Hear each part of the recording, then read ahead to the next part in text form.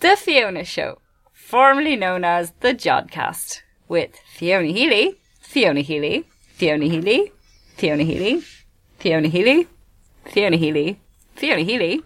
Have you started recording already? No, Fiona. Right, sorry.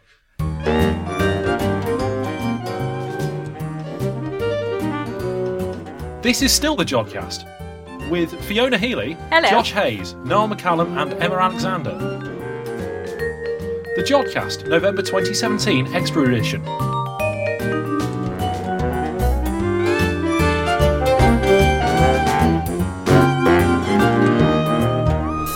Hello and welcome to what is still the Jodcast. I'm Josh, and joining me in the studio are Niall and, as you may have already worked out, Fiona. In the show this time, Professor Anna Scaife answers your astronomical questions, and we, by which we mean just Fiona, interview several Pulsar people about their research as part of the conference proceedings for the 50 Years of Pulsars conference held at Jodrell Bank in September. First up, I interview Dame Professor Jocelyn Bell Burnell, in which we talk not really about pulsars at all, actually, but about equality for women in science. Okay, so Professor Bell Burnell. How about Jocelyn? Jocelyn, okay, thank you. Jocelyn, welcome back to Jodrell Bank and welcome back to the Jodcast. Thank you, it's great to be back here. Good, I'm glad. Just for any listeners that have joined us since 2007, Jocelyn Bell Burnell appeared on the Jodcast in that year, and we'll put a link to that interview in the show notes. And she spoke then, and she spoke at the Pulsar conference here today about her very exciting discovery of pulsars. But today we're going to speak about something different, and I'm going to ask you about some more kind of recent concerns of yours, and in particular the advocacy that you've undertaken for women in science. Yes, that's an issue that's been exercising me for a long time, and not just me alone. Going back quite a long way, there was a small group of senior women, of whom I was one, that met occasionally after work, of course, to think what could be done about the number of women in science in the UK. We came up with an award scheme. Initially, we were broke, so what was awarded was a rose bowl. But we recognised that at least in university circles, there was a degree of competitiveness between universities, and we would award the Rose Bowl to the university that demonstrated itself to be most woman-friendly. And that morphed into the Athena Swan Awards, which were gradually growing in significance until one day the Chief Medical Officer of Health for England and Wales announced that if anybody wanted access to her funding for research, they had to hold one of these Athena Swan Awards. Attaching money to something like this makes a huge difference. I can imagine. Yeah, I'd say that lit a fire under people. Yes, that made it really serious. Mm-hmm. And I'm sorry that it does really take money to do it, but it does seem to be the case. I know, yeah, that often seems to be the way the world works. And I mean, even though that hasn't always been so, or it hasn't always occurred to people to value making their workplaces more diverse and making science more diverse, because I know, your own experience of working as a physicist wasn't always ideal in that regard, was it? No. But do you think things are better now?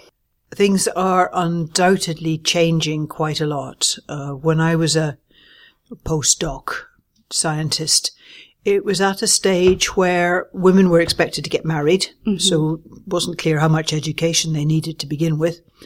And secondly, having got married, they weren't to work.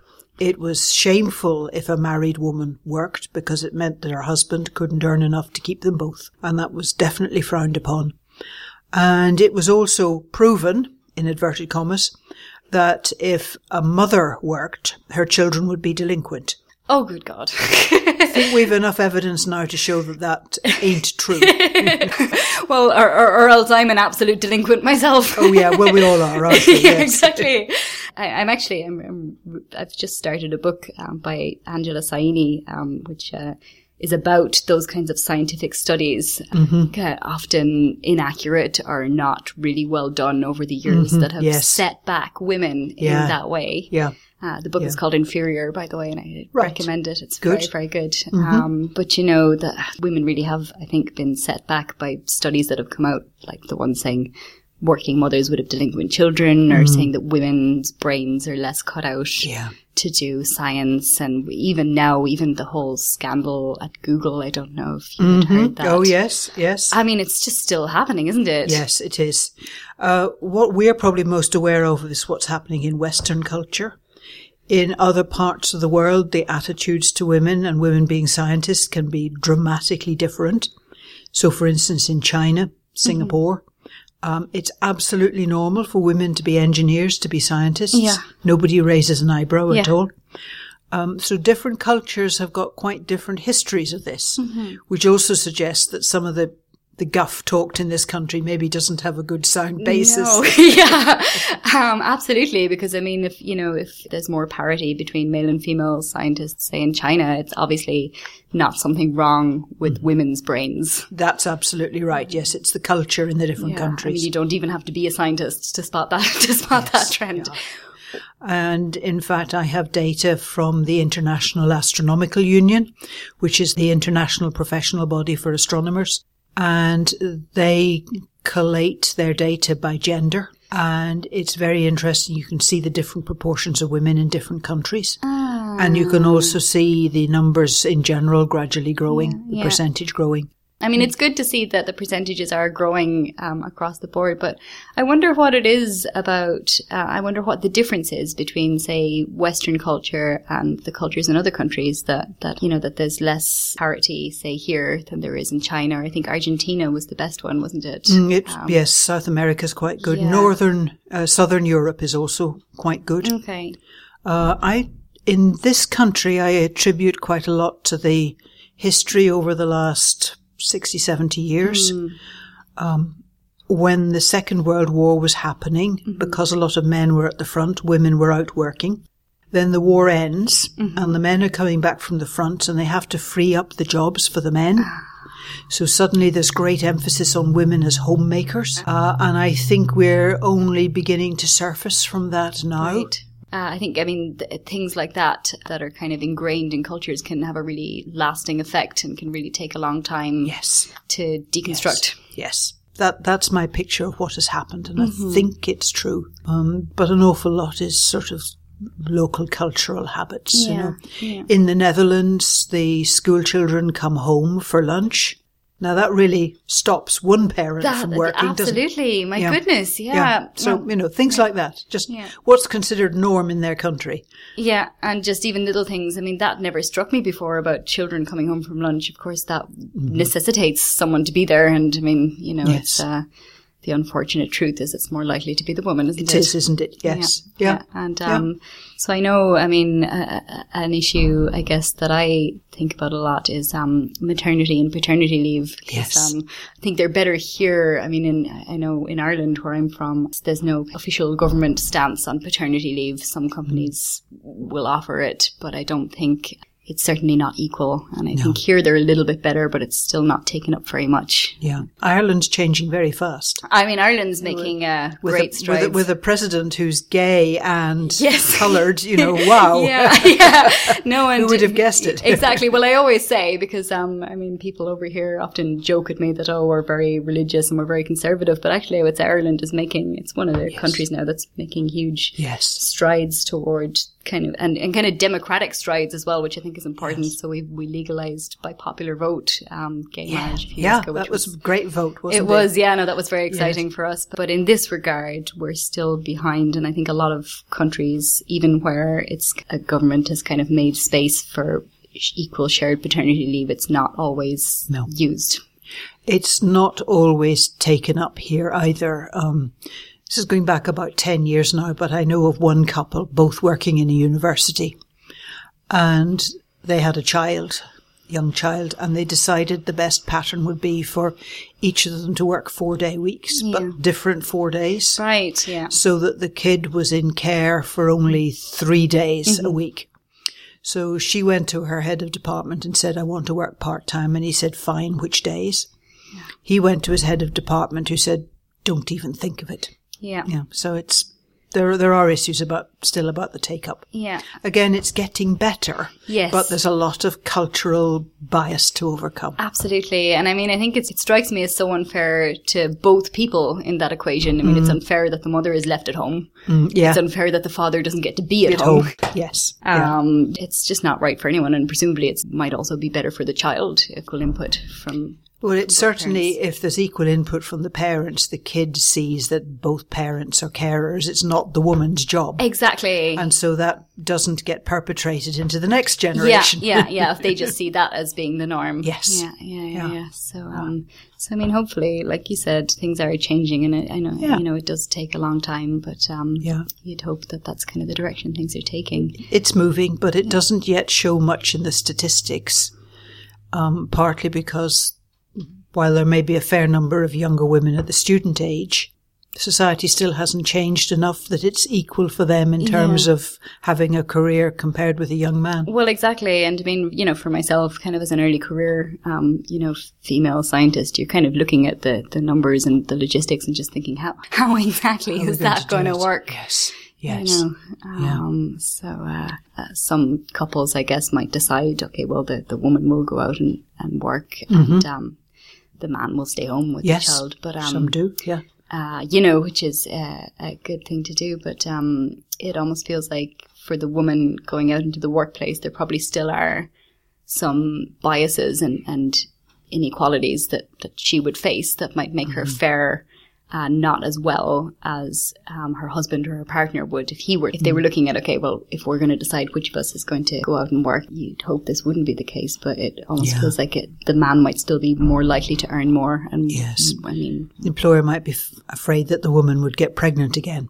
I know. Well, exactly. And I mean, I've heard stories of employers saying things like that. Yes, which they shouldn't. But no, they shouldn't, but it happens. And it's disheartening. Yes, it does. But we also have to recognise it's not just employers. You hear parents saying, well, I'm very happy if my son does science engineering, but my daughter... ... Well, I mean, I remember when I came over here to Manchester first, speaking to my boyfriend's aunt, and she was, I don't think she'll be listening to this. She was asking me, how are you getting on over there in Manchester? And I said, grand. And she said, are there any, do you know any other Irish girls in the department? Yeah. And as it happens, I do know one now. But I didn't then. I said, no, there's not a lot of Irish people and there's not a lot of girls, and not many girls do physics. And she kind of thought for a second. She said, yeah, I suppose it is a very hard course, all right. Yes. And I didn't. I mean, I still kind of don't know her well enough to speak my mind. Yes. But I was sitting there sipping my tea going, oh my God. Yes. Yeah, I know. Just attitudes. I had someone tell me that's no way to find a husband. Yes. Which I wouldn't mind, only like it's old fashioned, and it's also not true. There's way more men than women in this field. Well, when I started secondary school, the boys got sent to the science lab and the girls got sent to the domestic science room. Oh my No discussion, God. No choice. Oh, just that's the way it's going to be. That's just the way it is. Yes. And I mean, did you accept that? Did you? No, and nor did my parents. So the next time good. The science class met, there were 3 girls and all the boys. Well, and I came top in that class, and I'd love to think the school learnt something from that. You'd hope, wouldn't you? But I think it probably takes more than one freakish thing like that. Yeah. Absolutely. Goodness. Well, I mean, it was lucky for you and the 2 other girls that, you had supportive families who we did. would not tolerate that kind of discrimination. Yeah. And although the school didn't learn instantly, by the time my sister, who's 6 years younger than me, went through the school, she at least had a choice. Okay. So, even then there was a bit of change happening. A bit of change happening, yes. And I suppose, fast forward back to the present day, like I mentioned, and if I didn't, I should have, here I'm interviewing Jocelyn because we're here at the 50 Years of Pulsars conference at Jodrell Bank. And one thing I did in preparation for this interview was to go off and look at the list of participants and count how many were male and how many were female. Right. And there's an error margin of about plus or minus 3 on each of these figures because I was a bit distracted. But there's about 144 men here at the conference and about 52 women. Right. Yeah. Yeah. 25%. Yes. Still not great, is it? And then, so I compared that then to when I was doing my master's, I went to the Young European Radio Astronomers Conference, which is kind of an early career postgraduate student conference that I'm sure you're aware of, but our listeners may not be. It's a tremendous fun. But at that, the split was much more equal. I think it was about 43-44% women. It was almost half. That's good. Yeah, that's really good. And I remember, and that was the first conference I ever went to. Yep. To remember thinking, oh, this is great. Astronomy is so equal. Yes. And then a couple of months later, I went to an EVN symposium in Bordeaux, and its gender balance was much more similar to today's. Yes. But I suppose it's good to see at least that for younger students, for early career students, there's more of a parity. But we need that breakdown, that parity to propagate through to the more senior levels. Yeah. And I think it's probably still the case that there's a greater dropout wastage rate for women than for men. Yeah, absolutely. Partly family issues, but I think that's a really big one. Yeah. And, we mentioned before about childcare. I think childcare costs are just, for some people, it ends up not being worthwhile for one parent to even work. Yes. Because you would spend as much as you earn. You earn on the childcare. On childcare, which is just a real disgrace. Yes.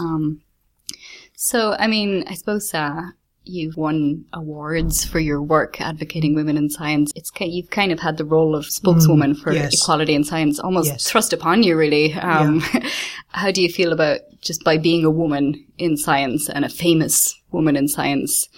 By default, that kind of makes you a spokeswoman for women in science. Is that a role that's comfortable for you? Yes, it is, because I am very concerned about the sociology of science, and I'm fully aware that the most successful groups are the most diverse groups. It's true. Not just gender diversity, but having people from all sorts of backgrounds, nationalities and so on. Well, absolutely, which isn't even something we've touched on in this conversation, but it's a huge issue as well. Being a more diverse group, even just, again, from a scientific standpoint, the more diverse your sample, the more different minds and people of different experiences you have in a group.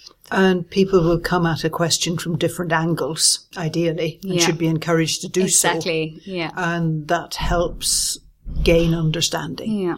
If everybody thinks the same and does the same thing, you may totally miss the target. Exactly, yeah. Although I suppose a diverse group, when it runs smoothly, is going to be more, better and more productive, but they tend to be a bit harder to run smoothly. They are harder to manage, and one of my bees in my bonnet is I think more of us should have training in how to manage groups of people.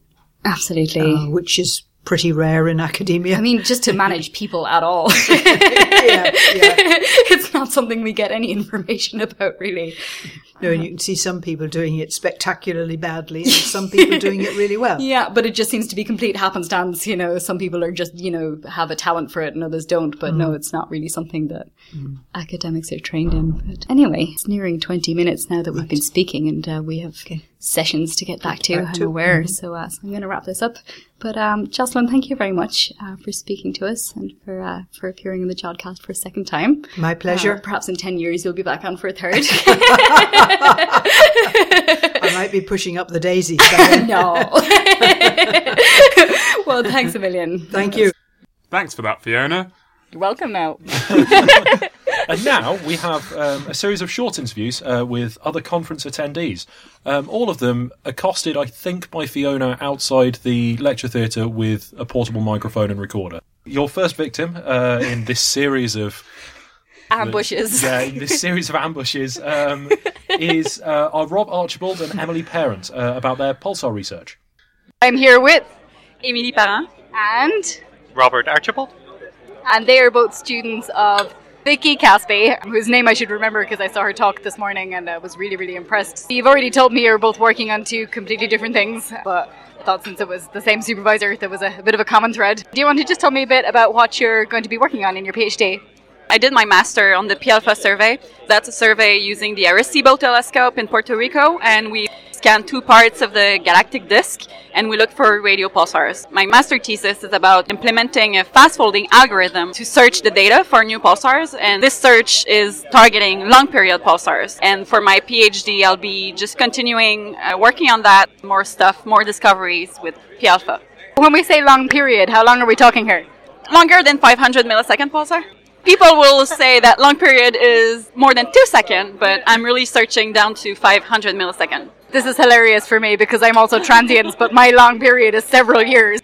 Rob, do you want to tell us a bit about what you're working on or what you have been working on? Sure. So I just finished my PhD with Vicky. I work on X-ray surveys of young pulsars. So I tend to look at young pulsars when they do either really interesting things like these magnetars, which will once in a while get 1,000 times brighter than they used to be and then go back to normal. And I worked on some of those that have sort of repeated themselves. So we have one that has these 3 beautiful bursts and cool down and bursts and cool down once every 5 years for the last 15 years that we've known about the source. And as well, each time it does that, its spin down rate shoots down and then starts to wobble back to normal and shoots down and wobbles back to normal. And we don't know why it's doing this, and it's the only pulsar we've seen do this. That's what your PhD thesis was on. And sorry, what was the title? The X-ray timing of young pulsars. I'm writing up my thesis at the moment and people keep on asking my thesis title and I actually don't remember. Have you defended? Yes. Oh, congratulations. What's going to be next for you? I'm starting a postdoc at the University of Toronto with Martin Van Kerkwyk and Whaley Penn. Cool. Well done. I know someone in Toronto. Is it the York University or the University of York? Is that the same one? That's also a university in Toronto. But not the same one that you're going to. Okay. That's great. Good luck with that. Well done on finishing your PhD. Well done on starting yours. And enjoy the rest of the conference. Okay, thanks for that, Fiona. Now, Fiona interviews Rebecca McFadden about identifying pulsars with machine learning. See if you can spot the cameo by a wasp. Okay, so hello again. It's me, Fiona, and I'm here with Rebecca McFadden at the Pulsar conference. So, Rebecca, do you want to introduce yourself? Hi, I'm Dr. Rebecca McFadden from the University of Oxford, and I'm working in machine learning for pulsar detection. Oh, cool. Oh, machine learning. Yeah, that's a real hot topic at the moment, isn't it? It's something that we hear about. I mostly hear about through gravitational lensing, but how does it apply to pulsars? So basically, we have lots and lots of candidates when we do a pulsar survey, and we have to look at very clever ways of determining which candidates are worth keeping and which aren't. And so if you start using machine learning, that's a very quick way of identifying good candidates. So it's the same as any science project with lots and lots of data. Okay, so can we maybe talk about in more detail like how that works? So you've got a computer and you're asking it to look at large data sets and form some kind of conclusion about them? Yeah, so I really don't know anything. Yeah, that's a good start. So we're looking at signals, and pulsars, as the name suggests, are pulse-like. Okay. So you'll get a spike in your data, and sometimes that will be from a scientifically interesting object, like a pulsar or a rotating transient, or there's a few different classes of objects. Other times, however, it's just radio frequency interference. So we're here at the telescope and we have to have our phones turned off.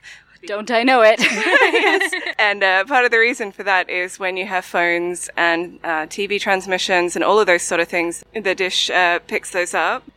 Oh no, a wasp! Oh God. I think they're chasing me around all day because I've got this big flower in my hair. Anyway. Yeah, so we have to use very sophisticated algorithms to work out what might be radio interference and what might actually be a real scientific event, basically. Cool. I think it's really great that they're teaching computers how to do that because it's kind of hard for humans to do. And certainly, so I spent a lot of my PhD weeding out RFI from Lovell data, in fact, so I'm very happy that people are being told to turn off their phones. So I'm very excited at the thought of computers being taught how to do that. And so just to kind of segue a little bit, you're here with two non-astronomer guests. Yeah, so I've brought my 3-year-old and my 6-year-old, although my 6-year-old would probably make an argument that he's a little bit of an astronomer. Is he really? Well, I mean, aren't we all astronomers in a sense? I think I started being an astronomer when I was about 3 years old, and I remember it was because I was afraid of the moon. I used to be really scared of the moon, and I used to like to keep an eye on it, and I always feel like that's why I became an astronomer, so I could kind of know what it was up to at all times. This isn't his first conference, is it? No, his first conference, he was 4 months old, and he went to the International Cosmic Ray Conference in Beijing, in China. So he's pretty well-travelled and well-educated already. Well, cool. Well, thank you so much for doing the interview. It was really nice meeting you. Cheers. Yeah, thank you. Thank you. Thanks for that, Fiona. Now Fiona's interviewing Emma Osborne about mountains on neutron stars. I'm here with Emma Osborne from Southampton University. Emma, do you want to tell us what your field of study is, please? Sure. So I'm a PhD student, and I'm researching how neutron stars can make gravitational waves by growing mountains. Mountains. Well, mountains is a little bit misleading because neutron stars are so compact.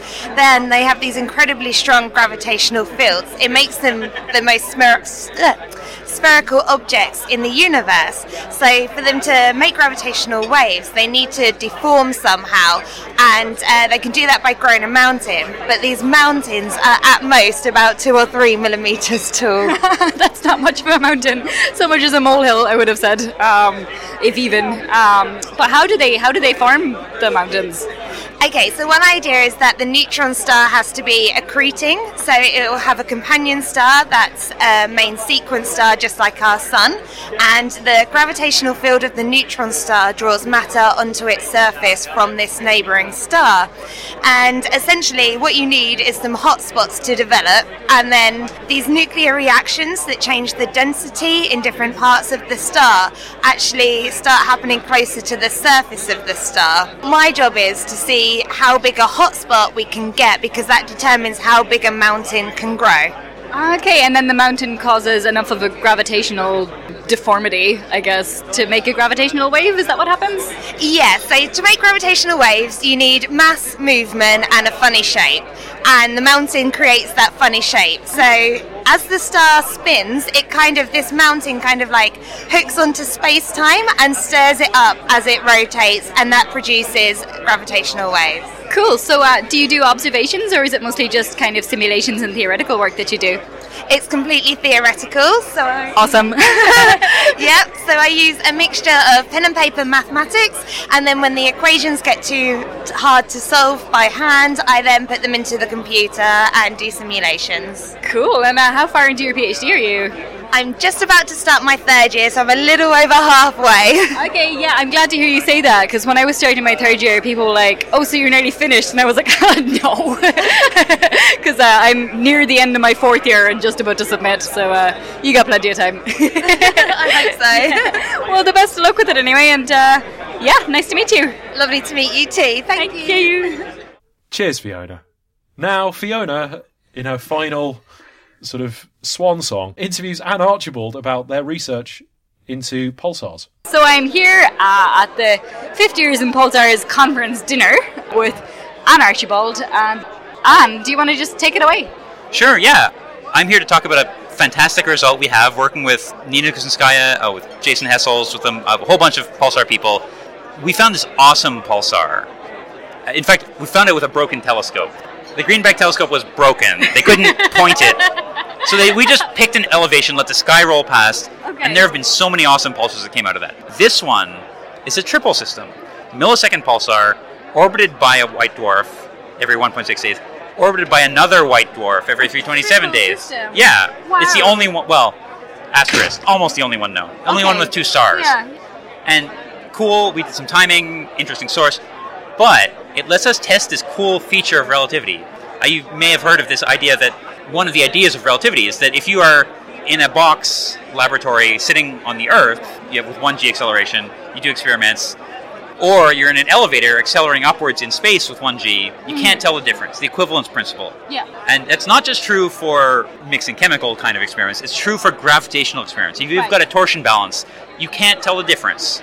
And it turns out GR is the only theory that's true for. Okay. So testing that is great. The problem is, to test it, you need things that have strong gravity. And it's hard to build a thing with a strong gravitational field in your laboratory. Yeah. So we do it in space. And so the Earth, Moon, Sun system, for example, you ask, does the Earth fall the same way in the Sun's gravity as the Moon? Answer so far is yes. The problem is the strong gravity of the Earth. Well, if you take the gravitational binding of the Earth divided by the mass over c squared, you get 1 part in a billion. But we have a neutron star, and the mass is, the binding energy is a tenth of its mass. Right. So this is a great system. If ever it's going to show up, it's going to show up here. Okay. So we ask, well, does the neutron star and the white dwarf fall the same way in the gravity of the other white dwarf? So we've done this we've got 5 years of observations, detailed observations. We've been working on it really hard. I mean, the standard way to do pulsar timing is you just make a model, you fit it to your data, you get the fit results and the uncertainty based on your noise. Yeah.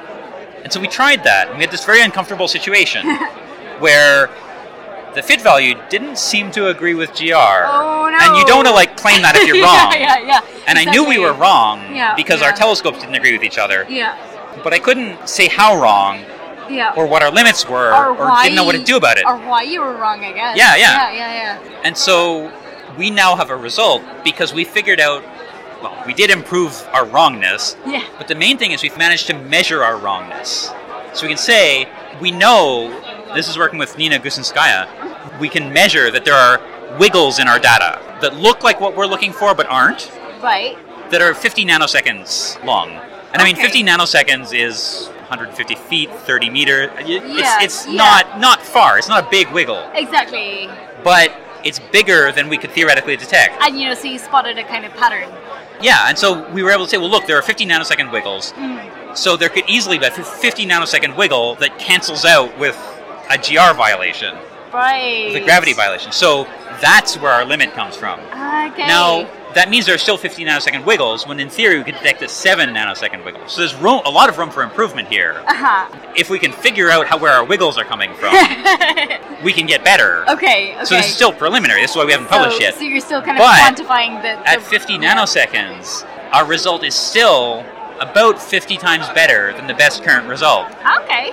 And this is not because we're brilliant. I mean, although I think we've got some really good people. You sound brilliant to me, to be fair. It's the difference is that we've got a neutron star to work with when they had the Earth. Okay, and the gravity of a neutron star is fantastically stronger. Because a neutron star, right? It's about 10 Yeah. centimeters. Yeah. It's this incredibly dense, bizarre, preposterous object Yeah.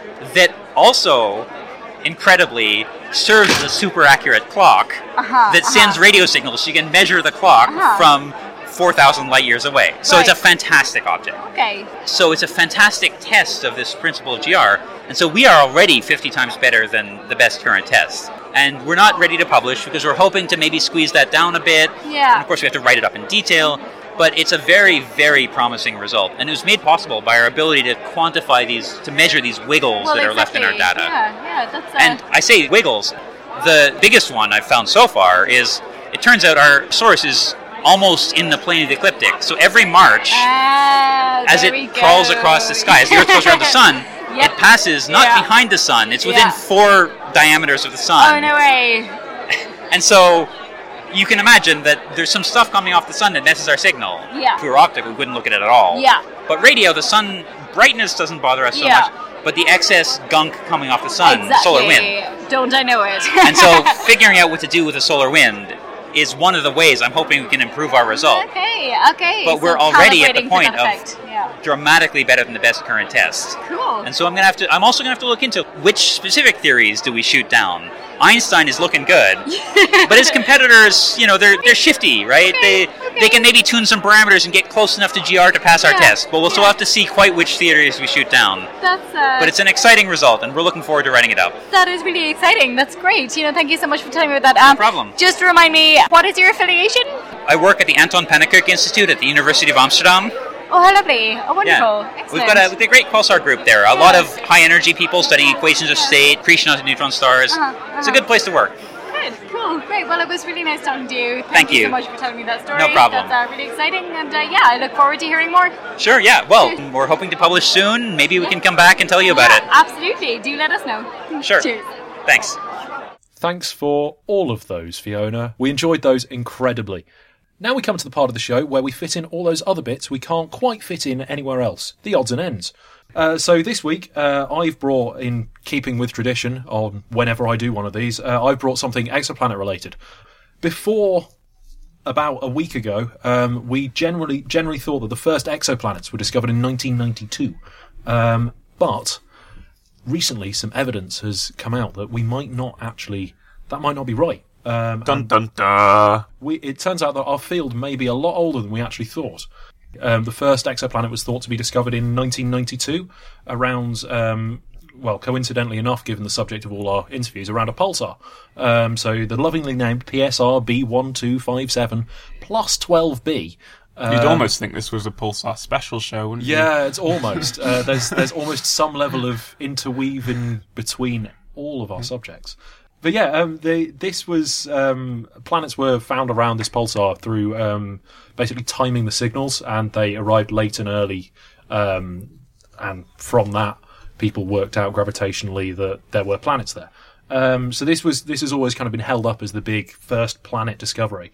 But it turns out that in 1917, someone may have accidentally stumbled across evidence for the existence of planets, not through, though, a direct measurement of these planets. And we should at this point say that the planets that they discovered weren't there anymore. Weren't there anymore? Weren't there when they discoveed them. How does that work? Yes, but wait, there's more. Did they leave like a trail of crumbs or something? Pretty much, yeah. So Adrian van Maanen was in 1917. He was looking at basically looking for stars that had a high proper motion, and he found a couple of them called, lovingly enough, in keeping with our excellent names, Van Maanen 1 and, wait for it, Van Maanen 2. This is beginning to sound more and more like a fairy tale. I know. I did not see that coming. Van Maanen 2, Van Harder.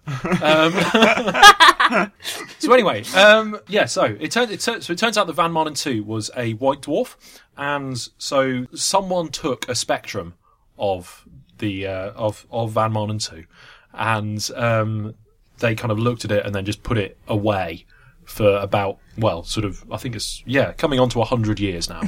When we actually look at the spectrum, people have done it again very recently. They found when you take a spectrum of a white dwarf, you expect to find a very high, sort of almost entirely hydrogen and helium, because they're kind of weirdly gaseous and all the heavy stuff sinks to the bottom. But when they've taken a high resolution spectrum, as of, I think it was earlier this year, I think, they found that there is a really high, a really large amount of heavy things like iron, calcium, magnesium, and all of these should have just sunk to the bottom within like 100,000 years of the white dwarf forming, and it's older than that. So this is follow-up measurements from a different observatory, right? This is follow-up measurements. So when they kind of when they did the original spectrum in 1917, they didn't quite have the resolution that we have now. They found something and kind of went, "Oh, that's weird," and couldn't explain it, and then put it in a cupboard. That's what I do with anything that I can't explain. Yeah, exactly. Like anything you don't want to do, you just put it away. So they found all these heavy elements, and they shouldn't be there. And so what has been theorized is that when the original star expanded and into its red giant phase, it kind of destroyed all the planets around it without actually like consuming them, as it were. Okay. So it kind of left like this massive disk of dust and asteroids that were all made up of the heavy stuff that planets are made out of.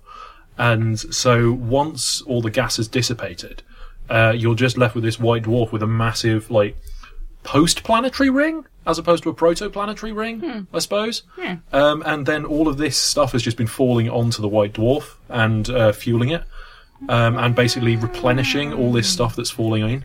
I should add that we don't know for certain that this is how it's happened, but this is looking by far and away the most likely scenario to actually have the amount of stuff that the amount of heavy metals that you would need to keep replenishing. So like you can do it from just like the odd bit falling on, but we wouldn't see it to the levels that we see it. And so they've actually around about 30 or so similar white dwarfs have been found. Huh. With kind of post-planetary rings. Yeah. I mean, this evidence. Is that their official name? No, it is now. I've just coined this. I dub the post-planetary ring. I'm just trying to imagine, like you were saying, the heavy stuff that makes up planets, and so like I don't know, rocks and bits of metal. Heavy rocks. Yep. Is there anything man-made that would survive that? Concrete, maybe, but like, how would you see it as man-made though? Yeah, well, it would just look like a load of elements. We wouldn't perceive it as man-made from our vantage point. Yeah, we can just look at the spectrum. But I'm just imagining what it would be like up there if you were. If there's like a big Statue of Liberty floating? Yeah, just floating around. Yeah, what would it look like if that happened to the Earth? Would there just be like random little bits of like landmarks? Well, I mean, if Great Wall of China floats past Volvo estates, I'm pretty Nokia sure phones that are basically indestructible. Yes, to be fair, Nokia phones will survive anything. Nokia phones and cockroaches. Those are the two things you'll find. So somewhere up in space, there's a white dwarf with a ring of Nokia phones and cockroaches around it. Presumably. Why have they not called for help? If they've evolved in the same way that we've evolved, which we'll get onto in the next argument. Oh yeah, we will, actually. Yeah. Perhaps. That might be a perfect segue. Are you finished? I'm talking about... Yeah, no, I'm done. So... Let us segue away into whatever it is Fiona has brought for us this time. Well, what I have brought this time is this really, really weird and cool paper in this astrobiology journal, the name of which doesn't come to the tip of my tongue because I'm not an astrobiologist. So it's in the International Journal of Astrobiology, and it's called Darwin's Aliens. And it's a group of astrobiologists who are trying to make predictions about what alien life would be like based on what we know about how life on Earth has developed. So often when we're thinking about how aliens might be, you can kind of make statistical predictions based on incidences of things that you see here on Earth. So for example, over 40 different versions of the eye have developed on Earth. So it's statistically likely that that would also happen elsewhere, that's something that can be replicated and can be developed independently a load of different ways. And that, a lot of very different species have come to that same conclusion of having eyes. Likewise, we're carbon-based, and carbon is hugely abundant in the universe, so it's very likely, statistically, that other organisms would be carbon-based. But those are just statistical predictions. They're not, that's not to say that there aren't, eyeless silicon aliens. We're getting onto evolution now, aren't we? I really like the carbon silicon-based life forms, because there's the Terry Pratchett trolls, which are made they're silicon-based life forms, so they just look like rocks with arms. So they're humanoid and working completely the same way, but they're just wherever we have carbon, they have silicon. They have silicon. Yeah. So they're just made out of rock. Yeah. Well, that's like evolution as well. You know the show in the film where you can then kill them with selenium. Dove shampoo. Oh, is that the one with the smiley face in 3? Yeah, that's the one. So anyway, moving quickly along. So that's one way of kind of making predictions about what aliens would be like. But another angle you can come at it from is to kind of look at how life has developed here on Earth and use that to constrain how life might develop elsewhere. So what they've done, if you're just interested in evolution, it's a really interesting paper to read. If you want to kind of brush up on what evolution is and how it works and why it's so interesting. So natural selection has kind of determined some things about what life is like here. And so life forms that undergo natural selection, they have heredity, which means they pass on their genes. They have variation, which means we're not all identical to each other. And then they experience what's called differential success. So the classic example is giraffes with shorter necks were at a disadvantage compared to giraffes with long necks, because giraffes with long necks could reach the tops of the trees and bite the leaves. And so that means that if alien life is also undergoing natural selection, it will have those traits. And they reason that, so that's a big if, or it could be a big if. Do alien species actually also experience natural selection? Is that how they develop? These people reason that they that they do. Because essentially, if they didn't, they would never progress beyond just tiny little single cell organisms. We see natural selection and the effects of evolution and the steps of it in even things that aren't alive. So planets or whatever. Like if there are selection criteria. Exactly. Why are we here? Well, it might just be a selection bias of we were in the right place at the right time and everything else didn't work. Exactly. And so they say that, species that develop in that way, they end up having this kind of nested structure. So you start off with something that's just a few cells, and then the cells all combine together to make a multi-cell organism, and then those all combine together to make something a bit more complex. And each iteration is made up of the bits of the last thing. So then the more complex animals come together to form societies, essentially. So each of them can be thought of as being little. So they're treating society like a society, almost like as an organism itself. Yeah, they are. Which and they go on to say that's as far as we've gotten. Yeah. I feel like you can definitely describe some people as pathogens. I mean, if you want to make that. Sorry, I was looking at Niall while I said that. I see, I'm not the only one in here with the evolutionary related sick burns. We're getting back onto track with evolution. We evolve past this humour. Anyway, so they say that it might go even further with aliens, that they might have some. The expression they used was hideously complex structure that goes beyond the kind of, I guess, the societies we have can be thought of as sort of loose organisms that interact together. And again, because they've got common interests, so they overcome conflicts. So say we, in the way that we overcame the conflict of all insulting each other to continue. All those sick burns. All the mean things we were saying to Niall. That a thing, any entity which overcomes conflicts within itself to unite for a common interest can be seen as an organism. So these are kind of just general traits that they say if aliens have developed according to natural selection, that's what they would be like. If we are looking out for aliens, they say that just kind of logically speaking, we can expect them to have the similar kind of nested structures of life forms to what we have. Constituent parts coming together to work for the common good of the overall group of whatever it is they are, be it cells or organs or individual beings. Thanks, Fiona. That's a really cool paper to take a look at. What have you brought along, Niall? Let's get on to Brian Cox then. Just to paint a picture for you, okay, I was on my way to uni, getting some coffee from the local coffee shop, and I spot this student-written newspaper, the Mancunian, which has an article about where Brian Cox has failed. So I'm not saying I agree with this, I'm just presenting it, and you can make your own decisions. Are we a non-partisan show? Well, one of us has to be.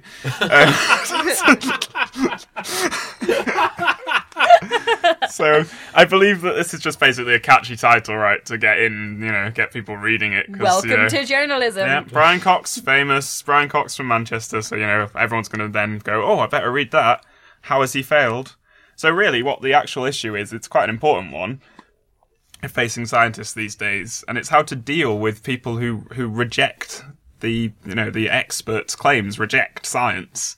So, there's a growing popularity in, all over the world, really, with politicians now who kind of reject the view of experts. I don't know whether you'd agree with that, but... I think we are all tired of experts. Exactly, we are all tired of it, yeah. For instance, we've got, say, creationism in schools still. There's still people who claim, make claims for anti-vaxxing, so, not bothering with vaccinations for their children, and even though science is basically going completely against this, and this article basically brings about the fact that there's these scientists out there who are kind of sort of bewildered by these people's sort of stoic beliefs in these anti-scientific views, and then how do you deal with that? And it's quite an important question. So how can I go about convincing these people that I don't want to say they're wrong, but like that maybe their view is not the only way, and maybe in some cases it's more sensible to go with what science is saying, even if maybe you don't agree all the time. I'm rambling now, but So what is it then that within?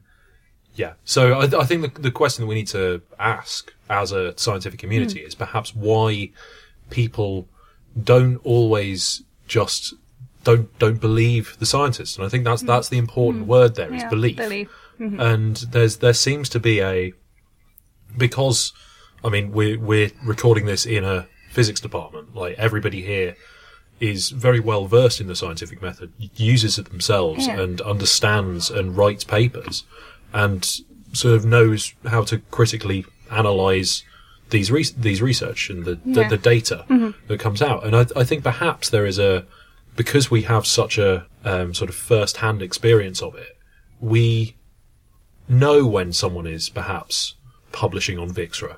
We have a way of kind of inspecting that and deciding that for ourselves. We have a system of kind of checks and balances that we're all trained to do as scientists to determine whether or not we think something is credible.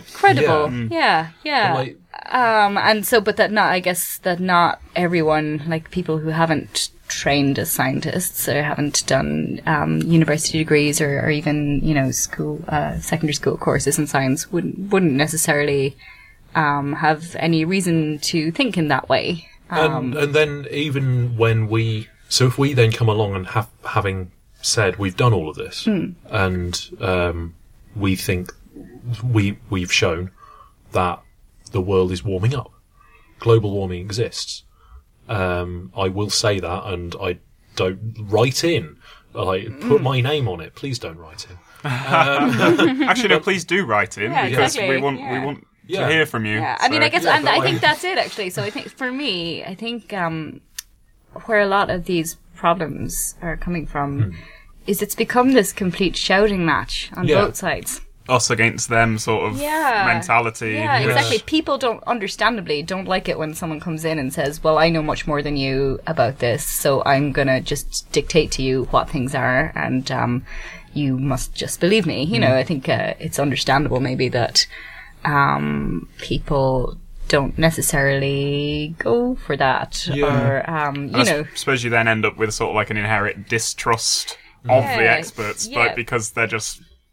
If you go in there saying, "Oh, you're being stupid," that's not the way to convince someone, is it? And I think it comes about from a lack of understanding on both sides of how the other side thinks. Exactly, and because I feel like a lot of scientists have no time at all for the idea of belief. Yes, I mean there was I think the thing that is actually referenced in that article is Brian Cox going on to Australian Question Time. That's exactly what it was. Yeah. And what happened?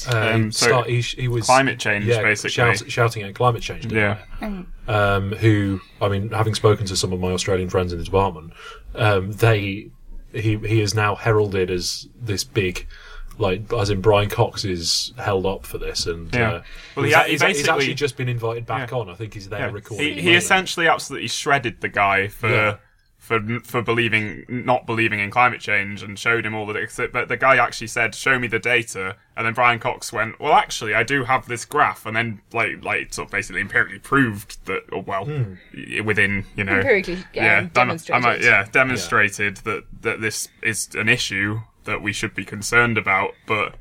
That this guy was not willing to listen, really. But I wonder if that's the way it was presented, rather than maybe that he's. Because I feel like, I just think there's a lack of engagement on both sides. I mean, I think climate change deniers there's I don't know if either of you have read there's this great play by Bertolt Brecht called The Life of Galileo, which is about it's really good reading for any scientist. Actually, it's about Galileo, and it's about Galileo's experience with the society at the time, and there's this great scene where the church, the Vatican officials are in his study saying, you have to take back what you've said, you can't be saying this, you have to take it back, this isn't true. and he's got his telescope all set up, and his telescope is pointing at Jupiter, and where you can see the Galilean moons. And he's saying, if you look through the telescope, please just look through the telescope and you'll see the moons. And they're refusing to look because they say to him, we refuse to look because there's no point to look, because it's not true and it's heretical, and we're not going to look because it's there's no point, because we already know what you're saying isn't true. And he's there like, just, if you'd please just take a look. And they're just refusing to even look at all, and it's and you're there like just cringing for him. You're just there's another story involving Galileo, actually. I think it might actually be part of the same particular tale, where he did actually get someone to look.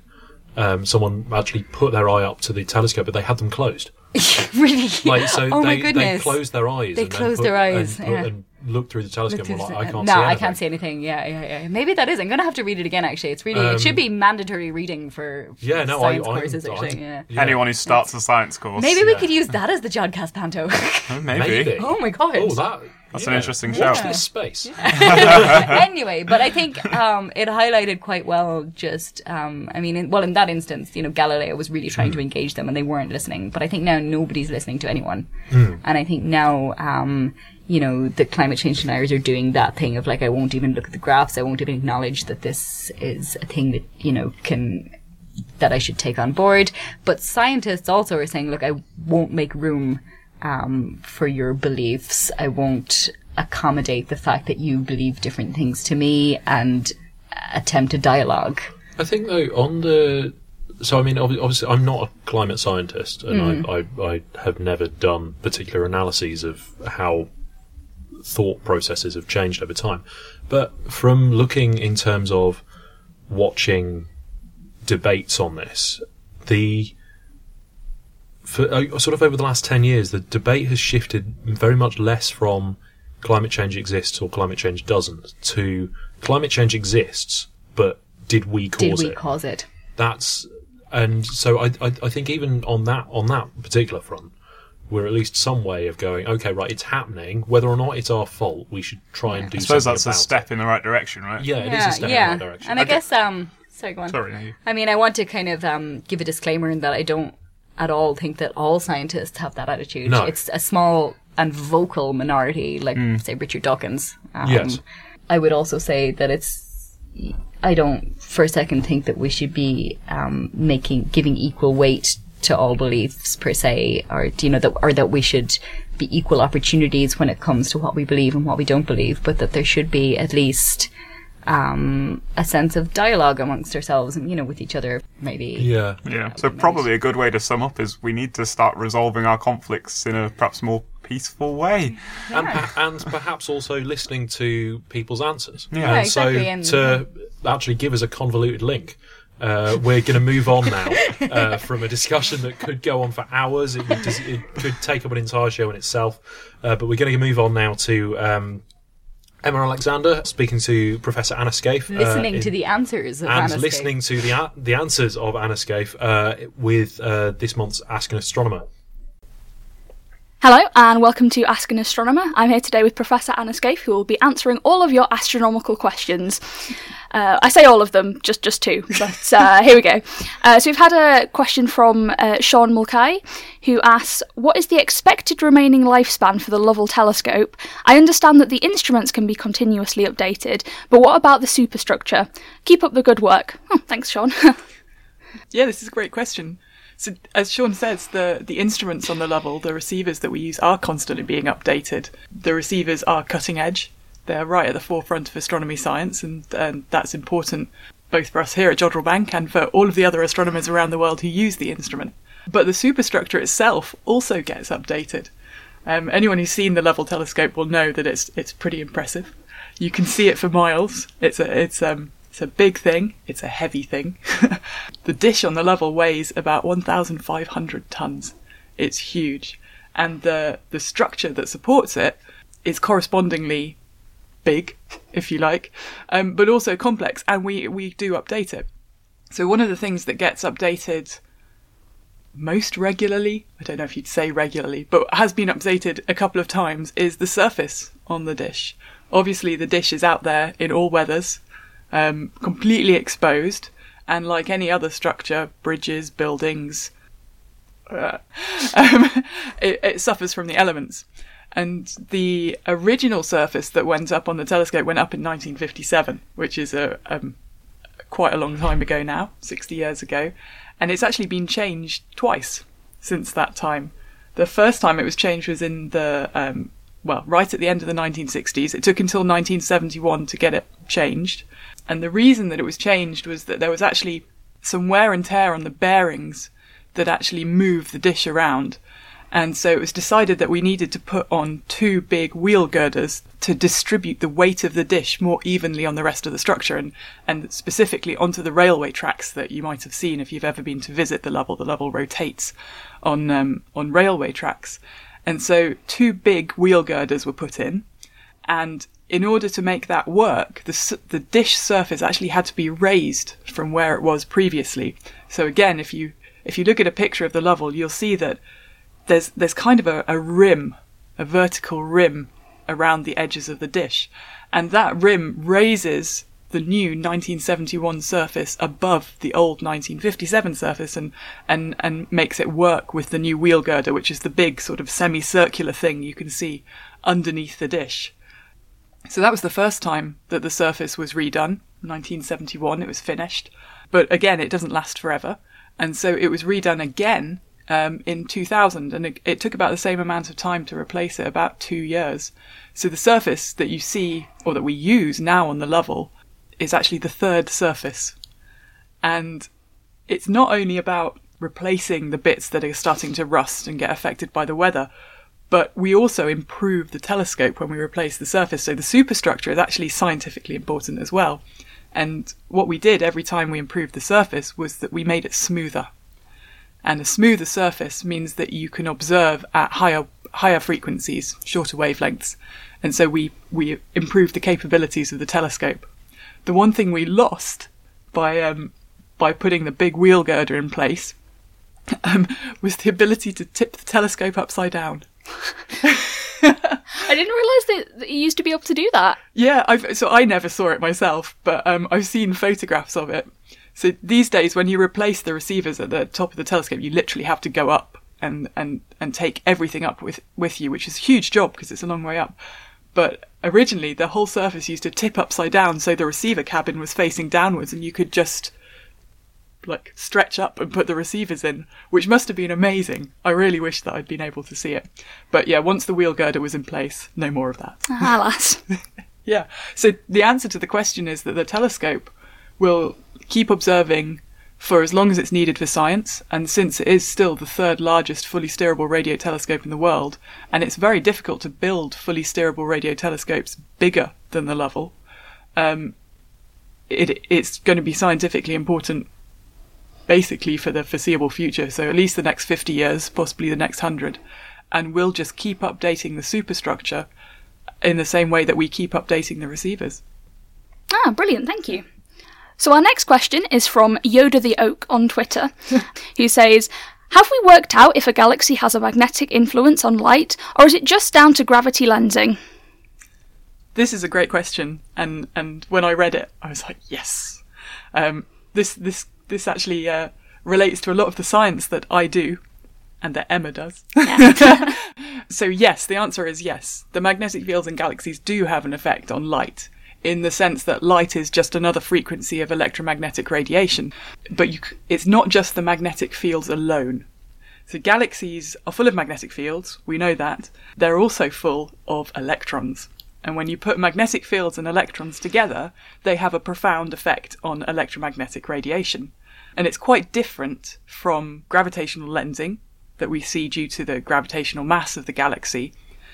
The effect that the magnetic fields have on electromagnetic radiation is that they rotate its polarization, which is perhaps not the most obvious thing to a lot of people.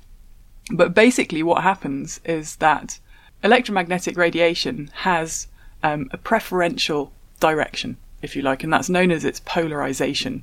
And we literally define it as an angle. So when we make an image of incident radiation on the sky, we can make an image of the angle of its polarization as well.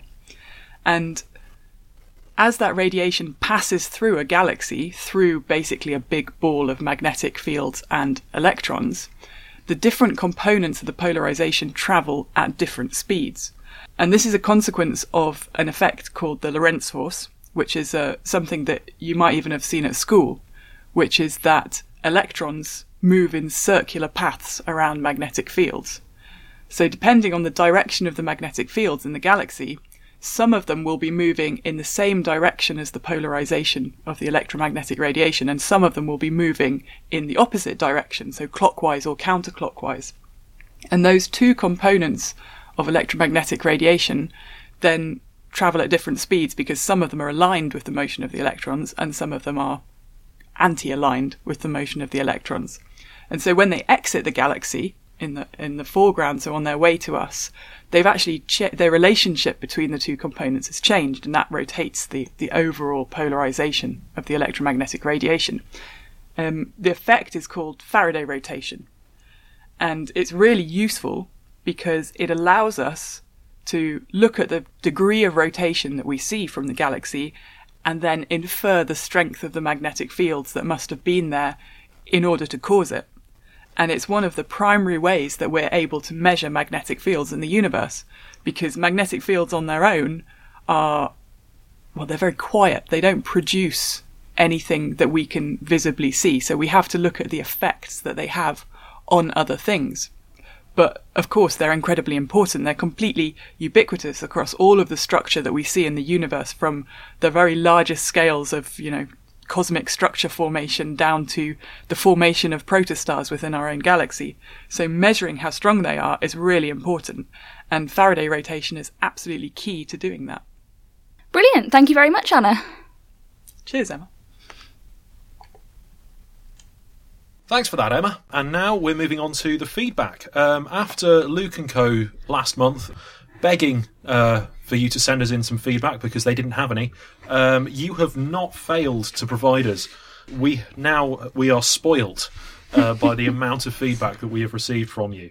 So first up, Niall, I think, has a postcard from San Francisco. I do indeed. Very far away, that. So this is from Christoph. I'll read it out for you. So we've got, Dear Jodcast, on a recent long flight from Manchester to San Francisco, I had time to catch up with the recent episodes. When I saw the beautiful celestial stamps at the post office, I knew it was a sign that I had to send you a postcard. Thanks, and jod on. And then we've got a picture of the, is that the Golden Gate Bridge? It is. Right, thinking? So San Francisco, yeah. Can we see the stamp? Have we been sent a special... It's the cool moon It's stamp. the I think moon stamp, we've had one like that before. It's that cool Global moon USA stamp. forever. Appreciate it. Yeah, it's gorgeous. I love amazing. it. Yeah. So thanks for that, Christoph. So, Fiona, have you got anything for us? Yeah, I have an email. So the email is from Hein Duplessis, and it says, Hi guys, I can't believe you're not snowed under with emails every month. We listeners are all too lazy, I assume. I really love the October Extra. I love the extras generally, like a second breakfast. Yeah, I like me some second breakfast too, to be fair. Yeah, and 11s. And 11s. Second dinner. Yeah. Brinner as well. Yeah, Brinner, yeah. Brinner. Oh, that's a good one. Yeah. Especially the interview of Monique with Grant Munro. I would hate his job. Probably the one job where one mistake can cost billions of dollars and decades of man hours.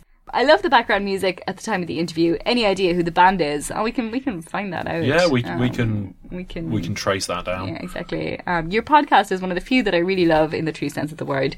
That's really nice to hear. I'm glad. Yeah. By the way, you can take the April Fool alert off your contact page now. Ben has put in a little note here in the show notes to say that he's taking that down now. So panic over. Hopefully, we were getting emails about that for a long time. Yeah.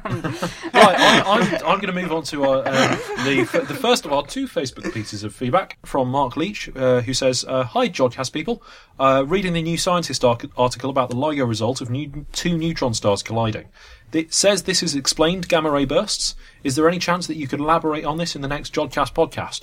I actually covered this in the November news last month, or rather in the first one of this of this month's one. So just to clarify again, it's basically there are gamma ray bursts that go off all the time, and they're short gamma ray bursts, and we don't know what's causing them, but we've seen an almost identical gamma ray burst from these new merging neutron stars. So we... And it was in a coincidental time as the LIGO picked up the gravitational wave burst. So they came from the same part of the sky as well. So the conclusion that you could draw from that is that all gamma ray bursts are neutron star mergers or gravitational wave producers. I think perhaps one data point is not enough to do that, but it's... I think it's definitely or as to a good error for approximation anyway. It is shown that neutron star mergers do cause gamma ray bursts, which has always been sort of theorized but hadn't been directly detected. So it's a pretty nifty thing to have. Neutron star mergers cause gamma ray bursts, but not all gamma ray bursts are from that. By exactly. Neutron star mergers, perhaps we don't know, but it's an explanation for. So, thanks, LIGO. Yeah, well done, LIGO. Niall. So we have another Facebook message, or possibly comment, from John Thomas saying, so, looking for a postcard, as you say you like receiving them. None in Fuerteventura International, so a photo of some fish taken off the coast at Morro Hable will have to do. Few stars seen. I'm guessing it was cloudy. Yeah. I like fish. We've all been there. So that's all the feedback we've had this month. So if you fancy getting in touch with us, you can do so via the website at www.jodcast.net. On Twitter at twitter.com/jodcast. At Facebook at facebook.com/jodcast. On YouTube at youtube.com/jodcast. On Flickr at flickr.com/groups/jodcast. And don't forget that you can send us post. The address is on the website. So, that's the end of this episode. We'd like to thank Fiona for all the interviews and for the attempted hijacking of the Jodcast. You're so welcome. We are still here, and we will still be here for many, many years. I have enjoyed the one rendition of the Fiona show, though. So. Yes, it's the one and only. For now. Yes. Dun dun dun. Yes. Recordings of this episode will be worth millions in the future.